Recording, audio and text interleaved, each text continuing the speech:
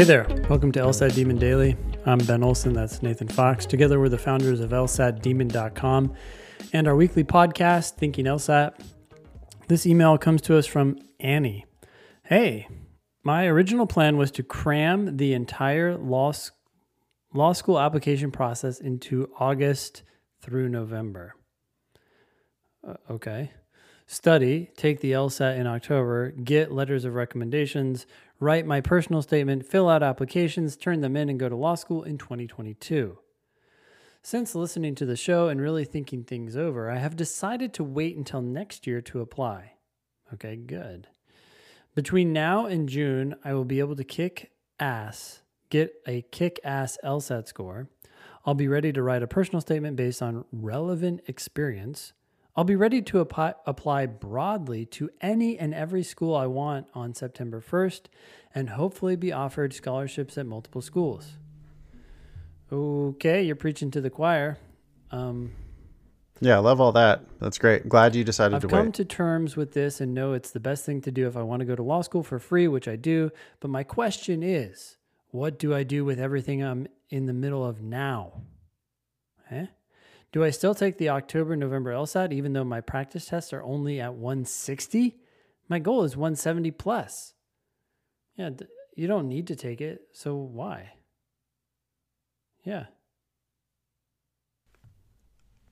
Yeah, I don't really care what your goal is, but if you think you can score in the 170s and if you think that that's the score you need to go to law school for free, then if you're only around 160, then I wouldn't waste an attempt. Yeah, I would push it. I mean, especially given the number of attempts people are going to have between January and June, right? There's like a test every month. Yeah.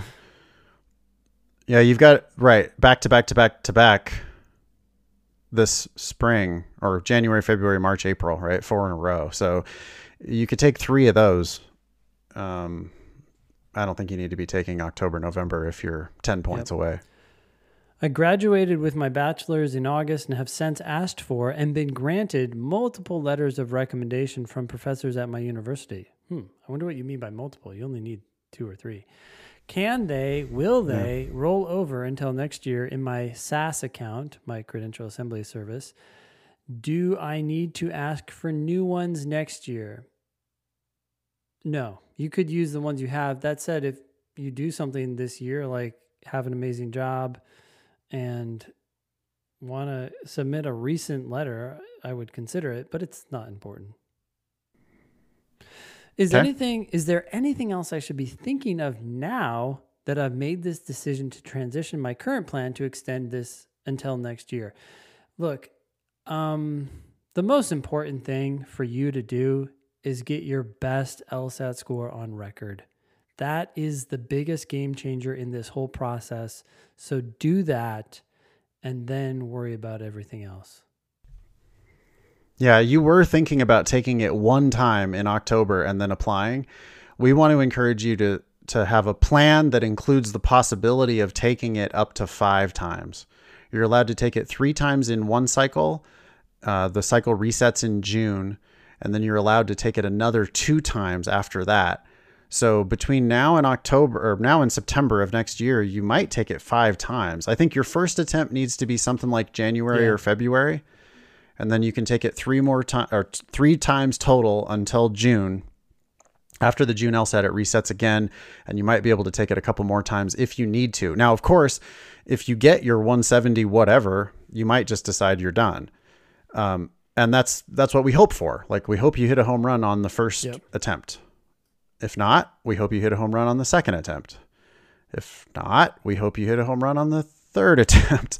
But you should be like planning for the possibility that you might need up to 5 attempts in order to get your very best score. And we've seen people get full rides to law school who took it 5 times. We've seen people go to actual Yale Law School who took it 5 times. And, like I said, if you knock it out of the park on the first attempt, then good, great, you're done. But don't wait until the last minute to take the LSAT and plan on hitting a home run on, your only attempt. You need to give yourself multiple backup attempts if possible. That's the only thing I would be thinking about if I was Annie. I would be like all in on LSAT prep. 100%. Once you get that score, everything is downhill from there. Then it's like, okay, cool. Let me bring everything else in line so I'm a good applicant, but it's going to be easy at that point. If you have questions or want to share some exciting LSAT or law school admissions news, email us at daily@lsatdemon.com. Thanks for listening.